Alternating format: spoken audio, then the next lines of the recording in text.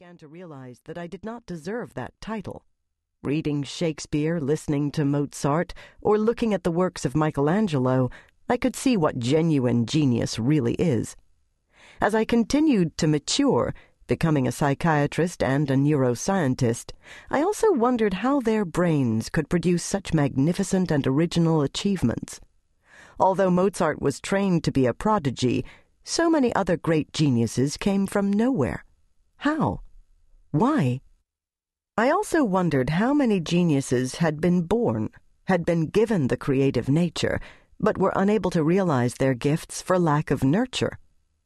Half of the human beings in history are women, for example, but we have had so few women recognized for their genius.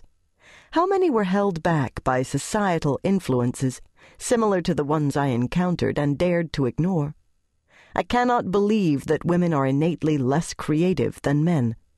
But the problem goes beyond gender.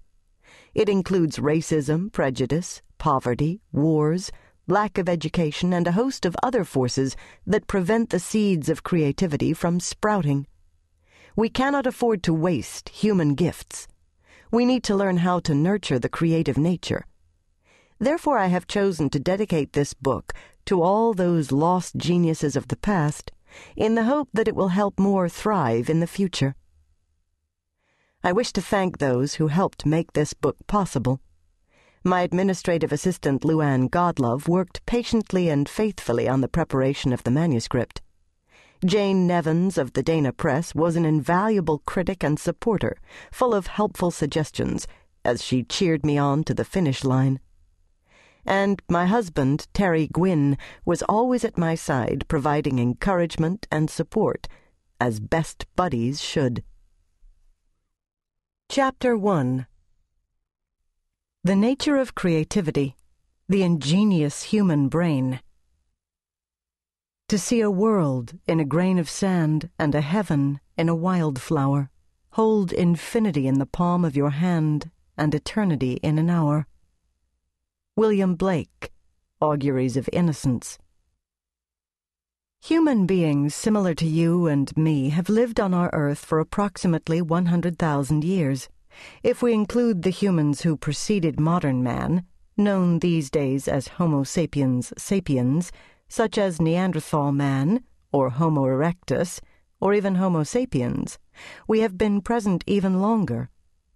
I often wonder what these early people felt, and what their lives were like. These cavemen seem far removed from us, partly because they are so often portrayed as slumped and naked and hairy, or wearing rudimentary clothing and carrying clubs. But they are our ancestors, and not all that far removed, and they may have had much more soul and spirit and creativity than the stereotyped images in books and museums lead us to believe.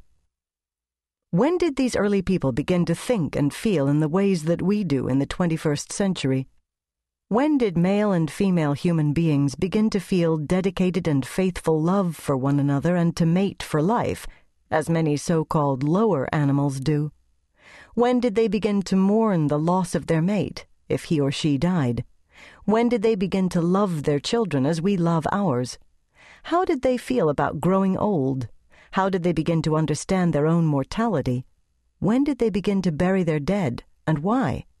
When did they begin to wonder about supernatural forces greater than themselves, to develop a sense of spirituality, and to worship gods, or a god?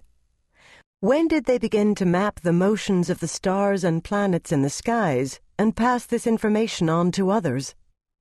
When did they begin to tell stories while watching an open fire, to celebrate together with communal feasts, and to create alcoholic beverages to add to the conviviality? When did they begin to wear clothing, and why? As we move mentally back in time, we can ask almost endless questions about what our early ancestors might have been like, and how and when their inner spirits began to resemble our own. Because we have no written records, we have no answers to these questions. The earliest written records come relatively late in the history of humankind. Cuneiform script and hieroglyphics, the earliest forms of writing, are only about 5,000 years old, much more recent than the emergence of modern man.